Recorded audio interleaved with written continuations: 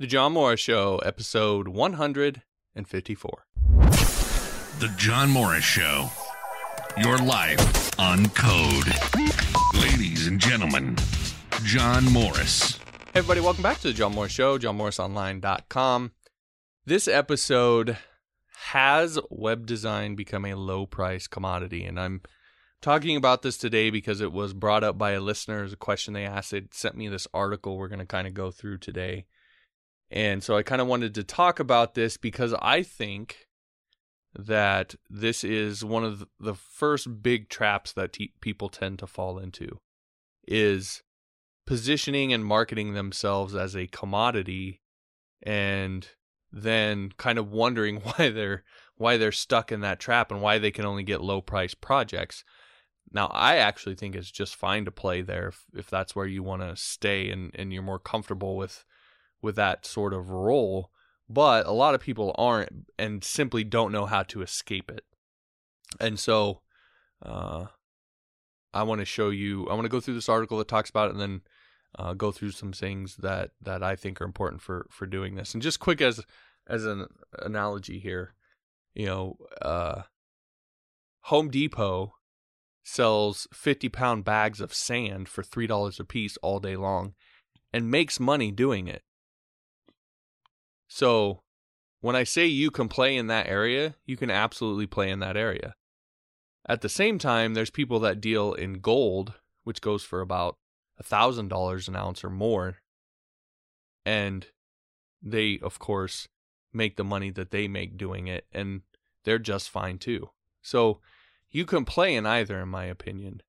But for those of you that want out, you want to be able to charge more, you want people to be able to get more for your services, you can do that, but in my opinion, there's some rules you have to follow to do that. Now, we'll see if I'm out of my mind on all of that, because joining me today, special guest appearance, is Michael Phoenix, who happens to be in the house, in the hood, and we're gonna be going through this together. So he's gonna be calling me on all my crazy BS, and I'll be calling him a hippie for the next 30 to 40 minutes. So, with that said, let's go ahead and get into this article. Actually, first, go ahead and say hi, Mike. Hey, how's it going today?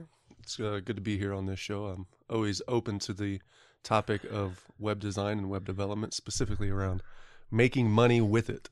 So I don't know if you can do this or not. I don't know how, but in whatever way you can, maybe tell everybody what you've been up to lately. Sure. Yeah. So I work for a company that primarily deals with retail space location analytics, and in simple terms, that means location. What is the best location to put it? My company developed a software system to do basically heat maps for where to put that, and then from there we do what's called integrated workplace management systems. So we build. Sounds fancy. Yeah. It is. We build systems on how to manage. Is that a PHP estate. function? No, this is Java, Python, R, all that good stuff. Oh, okay. So. All right. So you write Java for a living then? No, I don't. I don't know. Oh, I'm sorry. What's that word? What was that? The code grunts do that? Is that what that is? Okay. That's one way I like to describe it. So I'm just a code grunt now. Yes, all right. Yes, you are. All right. So with your experience, you've worked with a lot of big name clients, and you do some really high end consulting with the company that you work for. Yeah. So I hope you brought your A game and have some good insights for how to go from $5 an hour for a PHP script to, six figures and more for the kind of thing that you do. So that said, I want to get back to first off how this all started up. So Richard sent me this question and sent me this article, and the name of the article, it's by John Tabita. It's over on SitePoint, and it's 5 Steps to Escaping the Commoditization Trap. And I'll link to this in the show notes page for the episode, so it'll be in the description and stuff so you can see the URL. But in the article, he makes the case that web design, in a lot of cases, has become a bit of a commodity. And so Richard sent me the article and he first off asked, is this true? And then he asks, well, why not embrace being a commodity. Commodities are valuable. Isn't that what we want to be? Is valuable? Is that we want to provide value? And so I will kind of want to address that first and then get into the article. So for me, and you can jump in when you feel the need, feel froggy over there, is if you think of commodities in terms of gold and silver, this is kind of what I brought up before. If you think of commodities in terms of gold and silver, then absolutely. I mean, gold's like $1,000 an ounce or more. Silver's $20 an ounce. So when you think of those commodities, then yes, those are really highly valuable. Those are also rare among commodities. And so the analogy I brought up before is you can buy a 50-pound bag of sand at Home Depot for about $3. And by the way, that's not just for the sand. You also get the bag with it, which adds to the cost. But if you just do the math on that, it's something like half a penny per ounce. Right? So not all commodities are created equal. So when you say, well, why not embrace being a commodity? Don't we want to, commodities are, not all commodities are valuable, right? In fact, I would say in my completely illogical, non-supported hunch, most commodities probably aren't anywhere close to as valuable as, say, gold and silver. Right. And so what I think we're talking about here is two things. One, either being the Home Depot and playing in the sand arena and understanding the rules, playing by the rules, and maximizing the profit out of it that you can, or learning how to become the gold and silver of web design and web development. Yeah, I think I would tend to agree with that kind of framing of the situation. I mean, the way I look at it is in programming, we talk about reusability, and that goes all the way through it, like to the point of a clone site. In simple terms, a clone site is something that you can have templated. You can pop it up in a matter of minutes for in some cases. And in that sense, yeah, it really kind of is a commodity because it's not a lot of forethought and thinking through that you have to put into the process. And by the way, people will do that. I sold clone after clone. I had built some sites for some big name people, and I got all these people asking me, hey, I just want it to look like so-and-so's site. I just want to change out my logo and some of the colors and maybe add like this one thing. Right. And I sold those over and over and over again. And I would sell them for $3,000 a pop. And it might take me 4 or 5 hours to actually build them. Right. Because I had it all templated out. So depending on what you have, you can absolutely do that. Now, the truth is, in most cases, a template like that, if it's not based off of some really well-known blogger or celebrity out there like the ones that I happen to be doing were, you might be able to squeeze a few $100, maybe even $1,000 out of something like that. I see local ones around here that'll do basic templated sites for like $1,000, $1,500. That's pretty much standard to what I've seen as well. Yeah, so I guess I think about it two different ways, as kind of along the lines you do, in terms of being able to reproduce something again and again in short amount of time. To me, I would look at that as a commodity. However, when I'm dealing with someone who is more they're talking to me about strategy, how to align what they're doing with their site and what kind of architecture best aligns to that strategy they have for their business. To me, I differentiate clone sites from that in the sense that they're now wanting a higher level skill set and view of things that requires a much broader grasp of the whole scenario. And I wouldn't put that in the term commodity itself. See now, this is perfect because you don't know it, but you're setting me up perfectly. You're like you've hung a meatball out over the plate for what I want to talk about. So this is good. All right. So I want to like switch gears for just a second because I do want to talk a little bit about what this article is saying, and particularly what it's saying in terms of the case it's making for why web design has become a commodity. So kind of the three arguments he has here is the first is too much supply. And the way he puts it is the barrier to entry is really low. And anyone with a computer can download a few pieces of software. Oftentimes it's free software, and they can learn a few things and get into web design. You don't have to buy a $50,000 building that you have to set up. You don't have to go get a master's degree to do it. You don't have to go through some bar exam or some certification in order to do it, thank God. And so it's the barrier to entry is really, really low, and I would add to this, there's a really high value placed on it. Like, it's all over the news and politics, there's a whole day of code now. I mean, there's a high value placed on it, and there's a low barrier to entry, which means there's tons and tons of people that are getting into it. And so it leads to, you can't swing a stick without hitting a web developer, right? So that's the first argument. The second is you add on top of that all the do-it-to-yourself options like WordPress, Joomla, Drupal, Wix, the Grid, all of Ghost, whatever else is out there, all of the other things that are out there. Now people don't even need to go to somebody. They can just do it themselves, and there's actually some really good tools for doing that. Right. And then the third one is the perceived value is really low because of the way it's being pushed. You might have your 8th grader learning web design at school. Well, it's kind of hard to fathom paying someone $10,000 when your 8th grader is learning this. You think your 8th grader is learning the same thing at school. So that's the case for why it started to become more of a commodity. And then just one last little point, if you want to jump in. The point he makes that I think is the best point of all of this is he says, if you're going to break out of the commoditization trap, you need to differentiate yourself, which is true. You need to look like gold or look like silver, not like sand. Right. But he says most of us try to do that by comparing ourselves to the lower end of the market. We try to explain to our clients how using his nephew Marvin will result in a badly coded, non-compliant site.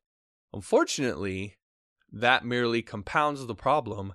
By emphasizing your technical skills, you're only making yourself more of a commodity. If there were a line from an article that I could tattoo on your forehead that you would see every day, that would be the one. By emphasizing your technical skill, you are only making yourself more of a commodity. And here's why, in my opinion. Because no matter how good you are, I promise you, there are 100 other people out there who are just as good or better. Right. Who've been doing it longer. Yep. Who know more. And can do it faster. And can do it fast. If that's how you're trying to set yourself apart, you will never get ahead. You'll never win. You'll never set yourself apart. Yeah, I agree. I will agree 100%. And I think, if that's what you want to do is focus on your technical skills and be able to plug into a situation where a client already knows the requirements that they need for the system, they just need a code grunt to be able to code it out, then, if that's what you want to do that. However, the differentiator for me is is someone who understands the business requirement and the use case around why the business is doing what they're doing with their site. If you don't understand what those requirements are and the business side of the strategy behind it, then all you really have is your technical skills that you can market and be able to plug into whatever system or process that they have. However, if you do have the ability to grasp or get the frame of the strategy from a business point of view, then you can start entering into other conversations around marketing, user experience, information design, architecture, all of that is just not available to you if all you're focusing on is your ability to code this thing. Yeah, so that, to me, this is where you get to the point of, if you're someone who just, all you care about is the code. Like, you don't want to, you really, if you could just code and the money would come into your bank account, you'd be good. Like, you don't want to deal with clients. Like, you really don't. You don't want to have, to be honest, I'm kind of this way. I'm not going to lie. But you don't want to deal with clients. You just don't want anything to do with that part of it. Then you have to, this is where I think Richard has a point. Embrace being a commodity. Right. Yeah. Because you can still make $500 to $1,000 website. That's nothing to sneeze at. Right. But understand you're going to have to do that 5 to 10 times a month at least to pay your bills, to make some decent money. And as long as you got a process that you can scale to what you want. Right. And you got to play by the rules, which Right. I have a set of rules that I want to go through at some point for both the low end and the high end. Yep. And then you can, but you can play in that area. You just have to understand. To me, this whole thing is about self-awareness. Yep. You have to understand who you are, what area you're going to play in, and then what the rules are, and you have to stick to them like nothing else. Yep. Because especially if you're going to play as a commodity, because if you allow yourself to get unwound even just a little bit, it can spiral on you. One of the coaches One I work client with, can tear you down. Yeah, one of the coaches I work with, he uses the moniker "stay in your lane." Know your lane and stay in your lane. And as soon as you start to get out of your lane, that's when you start to undercut yourself. So as long as you know what your lane is and you stay in it, your success is on you. Yeah. So I'm going to go through these real quick. These are the 5 things that he talked about of breaking out of the commoditization trap. I also have some examples that I think help me think about it. But he says, figure out why you do what you do. His essential point is that people don't just care about what you do. They care why you do it. And it has to do with passion. And in my opinion, it really just comes down to people just know if you're passionate about, if you have a person who's really passionate about something and someone who's just doing it to pay the bills, you're probably going to get a better end result out of the person that's more passionate. Mm-hmm. And people, especially in the high end, this is, again, we're talking about going from the low end to the high end. People in the high end will pay more for that. Yep. Because they want someone who cares as much about their project as they do. Yep. And they'll pay for it. Yep. The second thing is get a personality. So this has everything to do with being unique.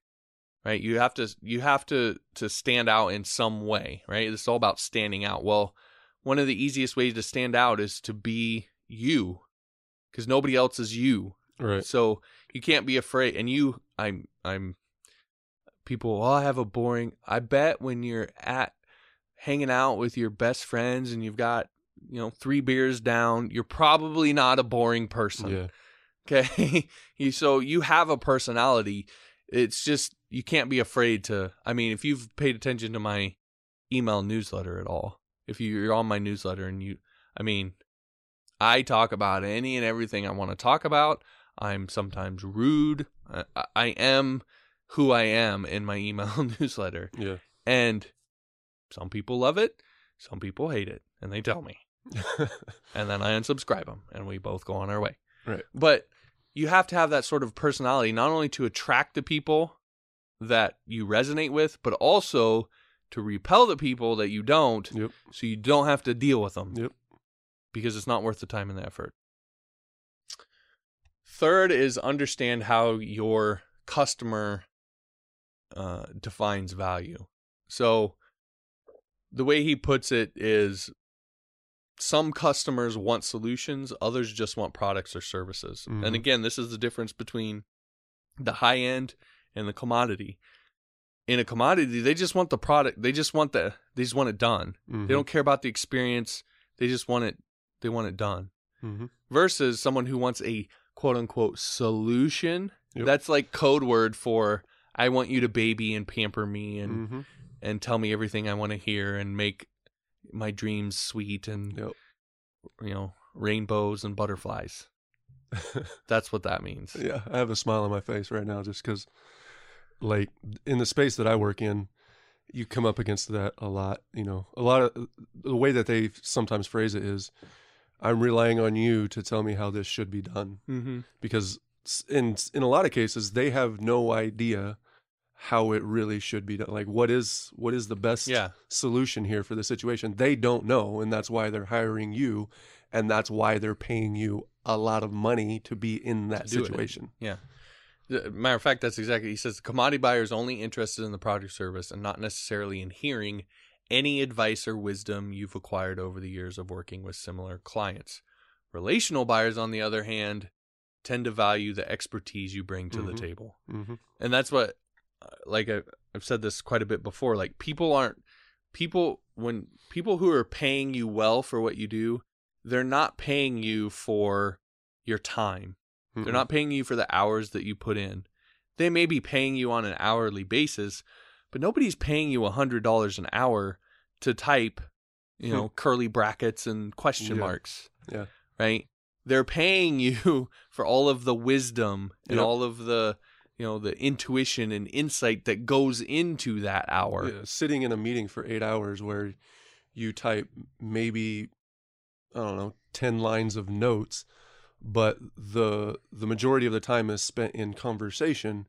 That's what you're paying. They're paying money for you to sit there and have a conversation around what their business is, what their business needs, and how to go from where they're at. Conversation, right. And another one, and another meeting about the meeting, and then the meeting about the meeting about the meeting. But if you're good at having that conversation, you like it, you enjoy it, and that's what you want to do, they're paying you for your ideas, your thoughts, your time and creativity in the situation to be able to produce code eventually down the line that will be what they need it to be. Yeah. So if all that sounds like nails on a chalkboard to you, you're probably more in the commodity area, which is fine. Like I said, I'm probably more in that area. But if that all is like, I really want to have a good relationship with my clients. I really want to give them, sounds weird to me, but some people are built that way. So again, it's about self-awareness. The fourth one is be an expert on the unique needs of your client. So again, you just have to realize that each client has unique needs based on their goals and objectives. So, one client may want their website solely for branding purposes. Again, this is from the article, because it's all about their existing reputation. The other may want it for the same reason, but just because they think they need it. They need it. It's like a business card to them. Yeah. They've been told they need a website, so they build. Those two people, the guy or the gal who is building a website because they think they need to have it and it's basically like a business card, they're not going to pay you $10,000 for a website. Nope. It is not going to happen. Because they can go to some Wix or Weebly or something like that and pop something up and be done. So if you want to be able to build their website and get anything from them, it's going to be in the $500 to $1,000 range, and then you just need to know the rules about how you interact with that person. Mm-hmm. But the person who is building it, because they have this brand that they really need to exemplify in their website, and it really needs to serve their customers, and we really want it to portray who we are as a company, that's when you're going to be getting into the higher end, and it's a whole different set of rules. All right, so the last one he has on here is go local.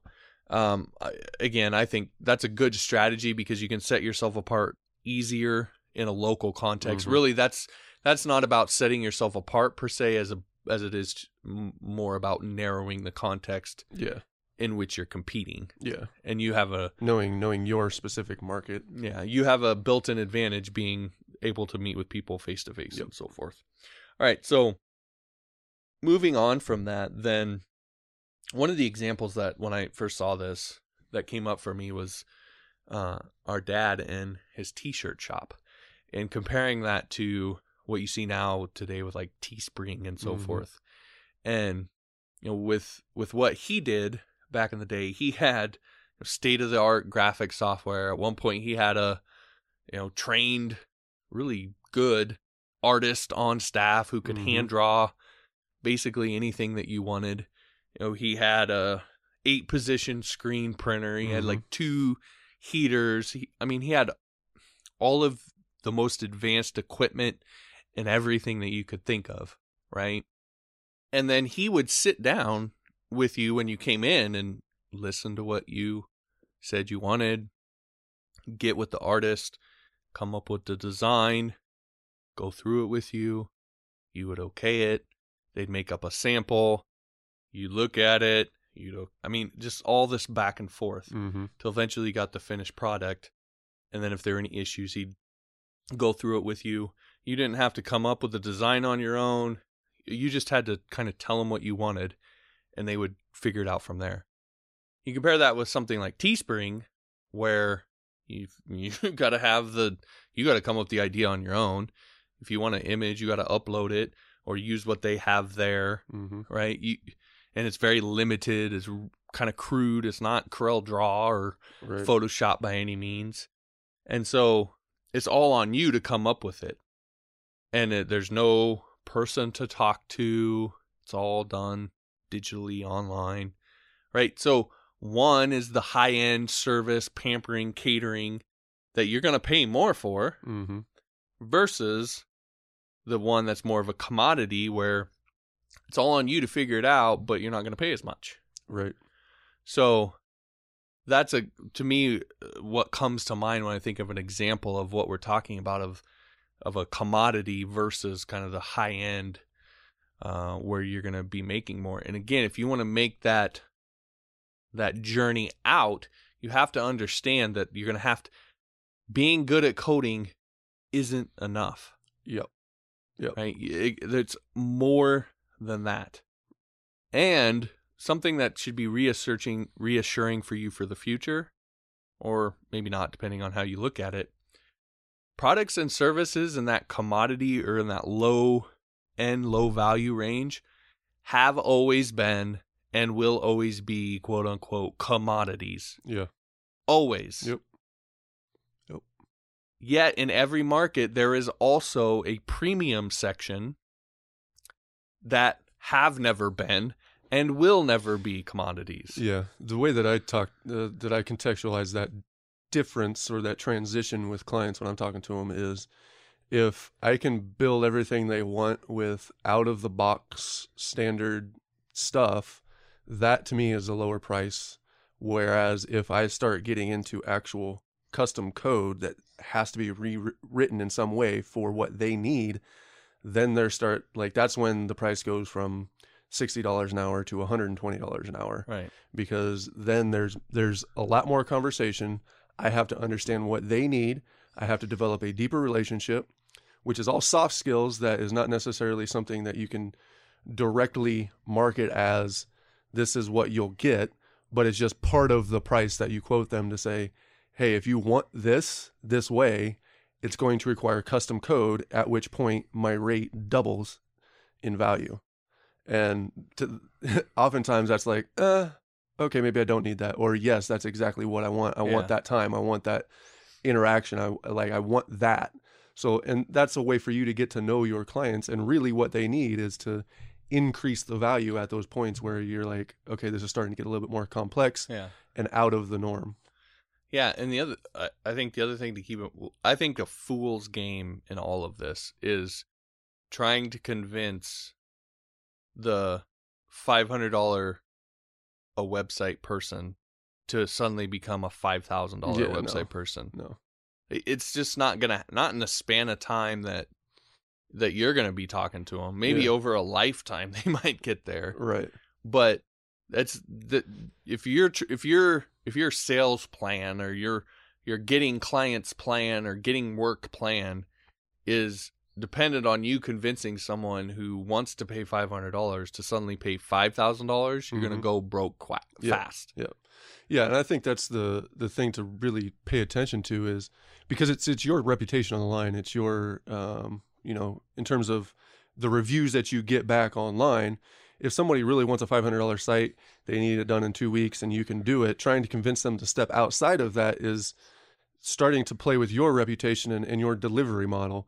Whereas if you just deliver what they want and they write a 5-star review, that is your reputation. Hey, this guy's quick. He knew exactly what I want. He got it done. Boom, bang. We were done. Questions out, like it's over. Next time he needs something done, who's he going to come back to? You, probably 99% of the time. At which point, then the conversation goes from there. And so it's about the depth of the value that each client brings, where in the same time that it's about the specific need that they need in the moment. If it is a commodity type situation that they need, then go for it. Do it if that's what you want. Me, I'm more in the space of developing relationships. Like I make it a point to say to the clients, if you focus on the styling and how your your site looks from the colors and all of that, and you're pressing me to focus on that first, this probably isn't, I'm probably not who you want. My focus, I always make sure that I articulate to my clients that my focus is primarily and first in information architecture, understanding the concept and the idea that you're trying to deliver and how the business processes support that. And from there, it always goes into a long-term arrangement where we have an ongoing relationship, sometimes over the course of years, but that's what I want. That's who I am in the market. Mm-hmm. And sometimes it's months later before I even begin the conversation of styling their site. That's not the first thing you do? No, I want a car that goes before pick your favorite color, question 1. Yeah, so through all of this now, there's a thread. There's something we've been missing that we've kind of beat around the bush of, but we haven't hit directly. And that is that, again, the soft skills, critical, absolutely important. And for high-end clients, the experience that you're going to give them is critical beyond the code. However, underneath of that all, you still have to be a talented programmer, mm-hmm. or a talented whatever it is you do, mm-hmm. right? I don't want it to be misconstrued that I'm saying that the code doesn't matter. I'm saying for the high end, it's not all that matters. Right. And there's a distinction there. And so you upping your skills and you getting to the place where you can deliver bigger and better, more advanced applications, that's a real part of the value that you can offer. It's just, you're also going to have to go beyond that. So again, when getting back to when we start talking about you and you upgrading yourself and getting better at this kind of stuff, getting good at the core skills and the being able to program and do the things that you got to do in order to deliver is absolutely critical. Now, if for you, PHP is the area that you play in, then one of the big mistakes that I made when I first started learning PHP was doing gotta find the free rope-a-dope thing. YouTube, some 12-year-old on YouTube or some written tutorial that actually was like 7 years old and everything was outdated, or tutorials that are just flat out wrong. Yeah. What they were teaching was not a good way of going about it. And it costs you tons and tons of time. And if you're someone who is currently working in a job that you hate, working for some dingus, mm-hmm. who doesn't know their butt from a hole in the ground, and you could do without your life, like that time really matters. And so one thing you have to do is you have to look yourself in the mirror and you have to ask yourself, what is that time worth to me? What is that misery of having to go in and day out worth to me? Right? Is it really costing me nothing? Or more likely, is it literally sucking the soul out of me with every day that goes by? Because I know that's how I felt. Yep. So if you get trapped in that too long, the dream can die. The vision of what your life could be could die. So I don't want that to happen for you. And that is why I strongly encourage you, and I say this all the time, if you want to learn a particular language or whatever, there's three things that you should do. One of them, the first one, is to take an integrated program of instruction, meaning a course that's been specifically designed to teach you that specific thing. Not a random collection of tutorials from a bunch of different people, but someone who's actually put it together for you and who's worked in the industry and knows what they're doing. Yeah. And that's why I strongly encourage you to head on over to johnmorrisonline.com/PHP and check out my PHP 101 course, because that's exactly what it is. It's an integrated program of instruction. It's going to teach you, starting from scratch, all the basics of PHP, from basic syntax into more advanced things like sessions and cookies and files and creating folders, building a contact form, all sorts of stuff in through Module 3 into MySQL, where you can learn how to build actual database-driven applications. And I'm also going to show you object modeling and data modeling inside of that, so you know how to build a sound database structure. So if PHP is where you want to play, the skills are absolutely important. And I don't think it's cost-free for you to have the life sucked out of you trying to figure it out all on your own through all these random tutorials. You can pay a few bucks and you can learn PHP in the most efficient manner from someone who does it every single day for their living. So again, I recommend johnmorrisonline.com/PHP. That's my hard sell pitch for you. I want to add on to the end of that in terms of the why behind what you call the integrated learning environment or whatever. And that's because someone who has been through the weeds of figuring it out, and as well as the years of experience of working with clients, there is a typical scenario that most situations and most use cases fall in. And that typical scenario is what you'll need 95% of the time, maybe more. And you probably won't really that often deviate from that typical use case. So the skills and the things that you'll learn in that type of integrated learning environment will give you everything that you need to start making money right now. As long as you are able to produce code in the same frame of mind or the same idea of what's being presented, you can go market your skills right now. And in fact, if it's something that you're interested in doing, is moving out of the life-sucking job that you're in and into, creating your own life, go get this course and start marketing yourself out there right now to say, I'm making a commitment to myself to learn this stuff and integrate it in a way that I'm in charge of my life. I'm taking control of my life to create what I want. Because otherwise, you could spend a year, 2 years trying to learn this stuff and going, maybe I'll do it someday. Or you can go start with lesson 1 right now, learn that, start marketing yourself. And if you get a client, guess what? You have more pressure and you're getting paid to learn what you need to learn to deliver. See, I'm going to have him do those from now on, because that was way better than I've ever done.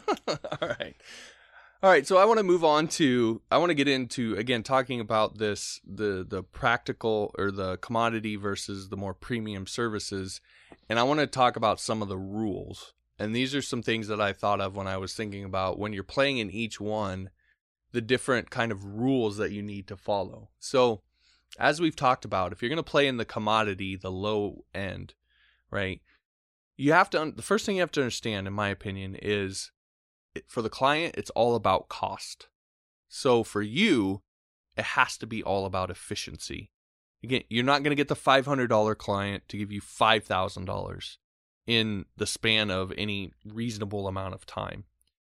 You have to learn how to efficiently deliver the $500 site and not completely overwork yourself. So $500 might not seem like a lot, but if you get it done in 2 hours, that's $250 an hour.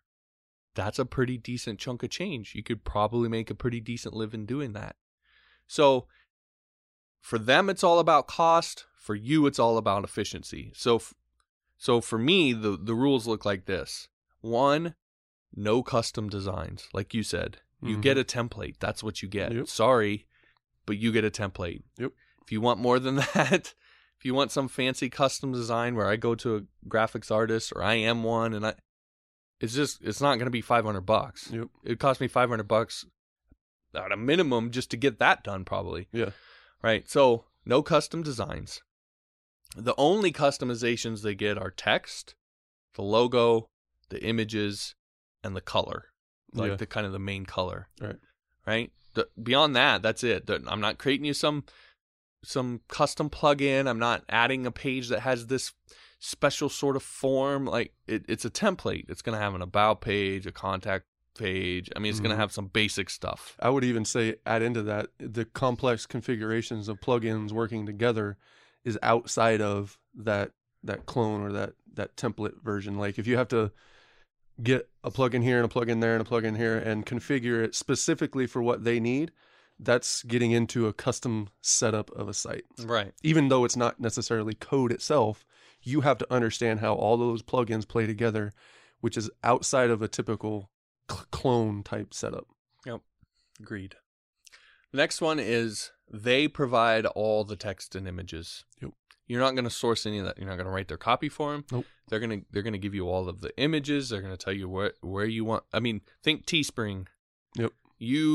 They're going to tell you where they want it. You're just going to put it where they want it. Okay? So they're going to provide all of that stuff to you. You're not going to come up with any of that stuff for yourself. You just don't have the time. You got to get done in. If you're charging $500, you shouldn't.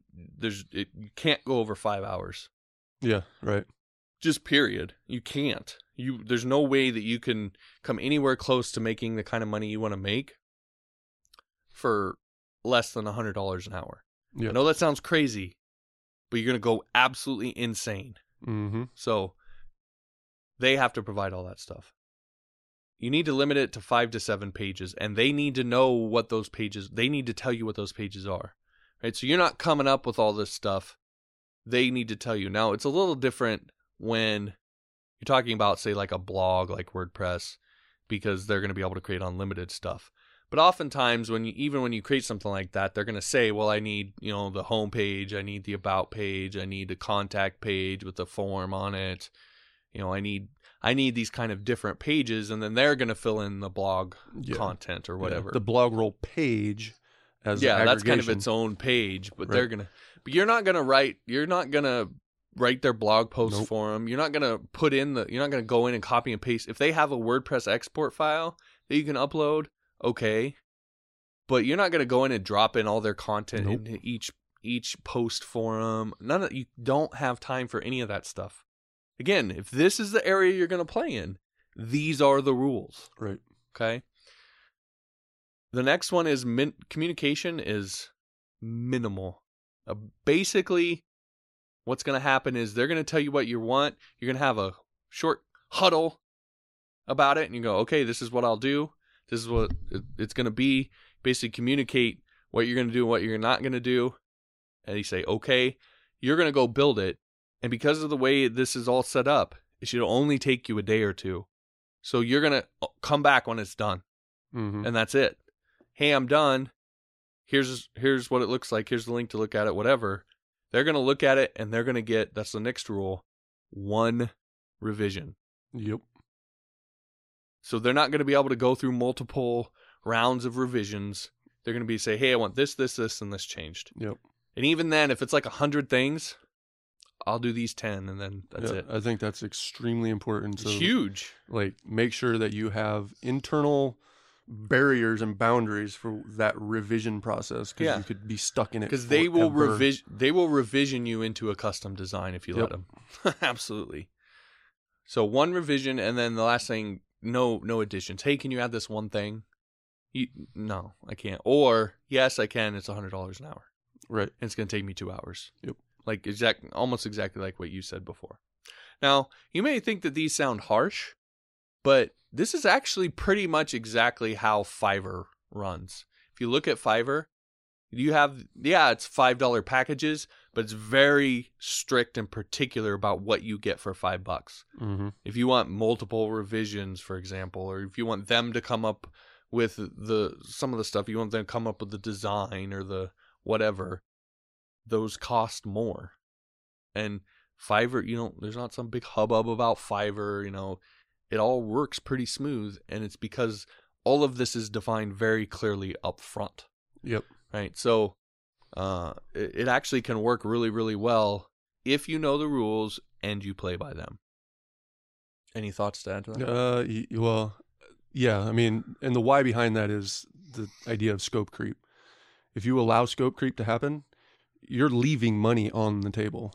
Yeah. You are leaving money on the table. And insanity in your brain. Yes, right. So in the space that I work in, an extra 6 hours of work that we deliver something for free for one developer costs around $3,000. You know, when you get into the high level stuff, a day of a developer doing something additional, we're leaving $3,000 on the table. That's a lot of money if we spend a developer over here doing 4 hours, another developer over there doing 2, or this one over here doing 6. That's a lot of money on the table. And it also means they're not spending that money doing something otherwise inside of the original defined scope. And you're at that moment, you are then risking the timeline. And if you're not able to say, hey, if I do this extra, it's a risk to the timeline, are you willing to accept that risk into this project? Yeah, and then they're going to come back and have a meeting about why you missed the timeline. Right, exactly. Which is always fun. All right, so those are the low end rules. Now for the high end rules, they're basically the opposite. So with the high end for the client, it's all about value. It's about what they're getting, but it's about their experience of getting it. It's about a valuable emotional experience. Mm-hmm. And so for you, it's all about service and experience, about providing that experience. And, you know, these kinds of sites, I mean, they can run 5, 10, 15, I've seen $30,000 sites before. Mm-hmm. And the single reason that they're paying more, yes, it comes across in the form of, well, I want to add this custom thing here. Like it sounds like it's about the code, but really what it's all about is they want to be pampered and catered to. Yep. Every little whim and wish that they have, they want you to fulfill. Yep. Okay, so you're like a genie in the bottle or genie out of the bottle, right? They want their 1,000 wishes granted. And that's fine because that's what they're paying you for. Mm-hmm. They're going to pay more for it. If they're paying $30,000 for a site, I mean, you may only have to do 3 or 4 sites a year. So you're going to be able to invest a lot of time doing that kind of stuff. So here it's all about going the extra mile, about really caring and being passionate, because that's the only reason they're going to pay you that much more. So the rules here, the first one I think is the most important is communicate, communicate, communicate, communicate, communicate, and then communicate some more. Right. It's the number one complaint. It's the number one thing that developers don't do well. Like, disappearing developers there could be volumes and volumes of books written about it. Right? We could have a whole Harry Potter series on the disappearing developer because that's what happens. They just poof, they're gone, and then like 3 weeks later, poof, okay, I'm done with your stuff. Really? I already hired somebody else. I thought you were gone. Like, so it's the number one thing in terms of the experience. How well you communicate is the number one thing. Next is to do what you say you're gonna do when you say you're gonna do it. This goes back to your timeline stuff, right? Things have to move on time. You have to do them when they have to be done when you say they're gonna be done. I get that there's all sorts of reasons, but that has to be your focus. Mm-hmm. Is that we're meeting our deadlines, because if you don't, it takes away from the experience that the client has. It's not a high-end experience. It's like if you go to a steak place and you pay some obnoxious amount, like $47 for a steak or whatever it is, and you ask for medium rare and it comes out and it's well done. It may be really good, high-quality steak, but it wasn't cooked the way you want it cooked. Right? Or maybe the steak is cooked right, but the server like disappears for like 15 minutes at a time and you can never get your drink refilled. And the steak was great, but the service was horrible. So it takes away from the experience. Yep. And if you want to give them that high-end experience, you have to hit all of this stuff. Yeah. I want to add into that because in the space that I work in... The $47 steak thing came from you? Yeah, that. Oh, okay. The steak was good, by the way. Yes, but how was the service? It was great. Oh, okay. Quick, prompt, friendly, everything. Did he pour the wine for you? Yes, he did. Oh, okay. But in the high end type of frame, where a client has $30,000 to spend on a website, they likely have business situations going on elsewise that either depend on the site being done when you say it will be done, or the site is designed to increase their ability to pay for what it is that they're doing. So there are real business needs outside of probably your view of what's going on that depend on you doing what you say you're going to do when you're going to do it. And if you're not able to project out a defined time and hit it, that's one thing to get good at, is being able to say, I can have this done at this time. It's not a matter of you thinking that you need to have it done in 2 weeks when it's really going to take 4 weeks. If you know it's going to take 4 weeks, tell them. Yeah, 4 that goes weeks. back to number one. Give them that expectation. Communicate. Yeah. Like if they know that it's going to take 4 weeks, they can then plan for that 4 weeks. Right. But if you're trying to condense it down and deliver sooner outside of what you can actually do, you're setting yourself up for failure. But not only are you setting yourself up for failure, you're setting your client up for failure, which leads to dissatisfaction, frustration, they probably won't do business with you again, and you won't get the review, you won't build your reputation, et cetera, et cetera, et cetera. Even if you comment your code really well. Right. So, all right, I'm going to run through some of these last. We're getting close to an hour here. I want to be respectful of your time. So I want to run through these because these all kind of go together a little bit. So the next one is involve them in the process early and often. I mean, they want to be pampered too, so start pampering right from day one. Deal with them being a pain in the butt because they're going to be. They're high maintenance, want to be pampered type clients, so they're going to be a pain in the butt. So you deal with them being a pain in the butt with a big old grin on your face, right? Because they're paying you well to do so. And cash in the bank account. Right. So, yes, you can help them source their images. Yes, you can help them come up with a copy within reason. Yes, they can add that one thing. Although I would say still be a little bit watchful of that. But yes, you can add that one thing. They get almost unlimited revisions, again, within reason. And all of this, like I said, you're happy to do all of it. And I mean that not in a snarky way. Mm-hmm. I mean that for real, being self-aware to know that when you hear all of that, you don't just immediately curl up into a ball and want to like cry like I do. Because if you absolutely can't stand to do any of that stuff, you're going to be more miserable than if you take on the $500 sites and do like 12 of them a month. Yeah. Right? If you're just, I love the code, I only care about the code, I don't want to deal with people, you're really going to probably be in the commodity side. Mm-hmm. That doesn't mean now, don't misunderstand, that doesn't mean you can't push your envelope, right? That doesn't mean, I was able to get a $3,000 a site clone. Basically doing the commoditization, but it was about $3,000, right? But that's the high end of where you're going to get. Yep. And that was from some very special, specific situation. So that, you can push that envelope by what you know, but you're never going to get into the $10,000 or $20,000 range without some serious soft skills and client pampery, catery stuff, mojo. You're just never going to get into that kind of thing without that. It just, those clients don't exist. Yep. I think you should do another podcast on just the high-end client, how to transition for those who are interested in it, because there's a lot, like you just went through all that, but there's a lot there to take into consideration about if you're wanting to move into that and get better at it.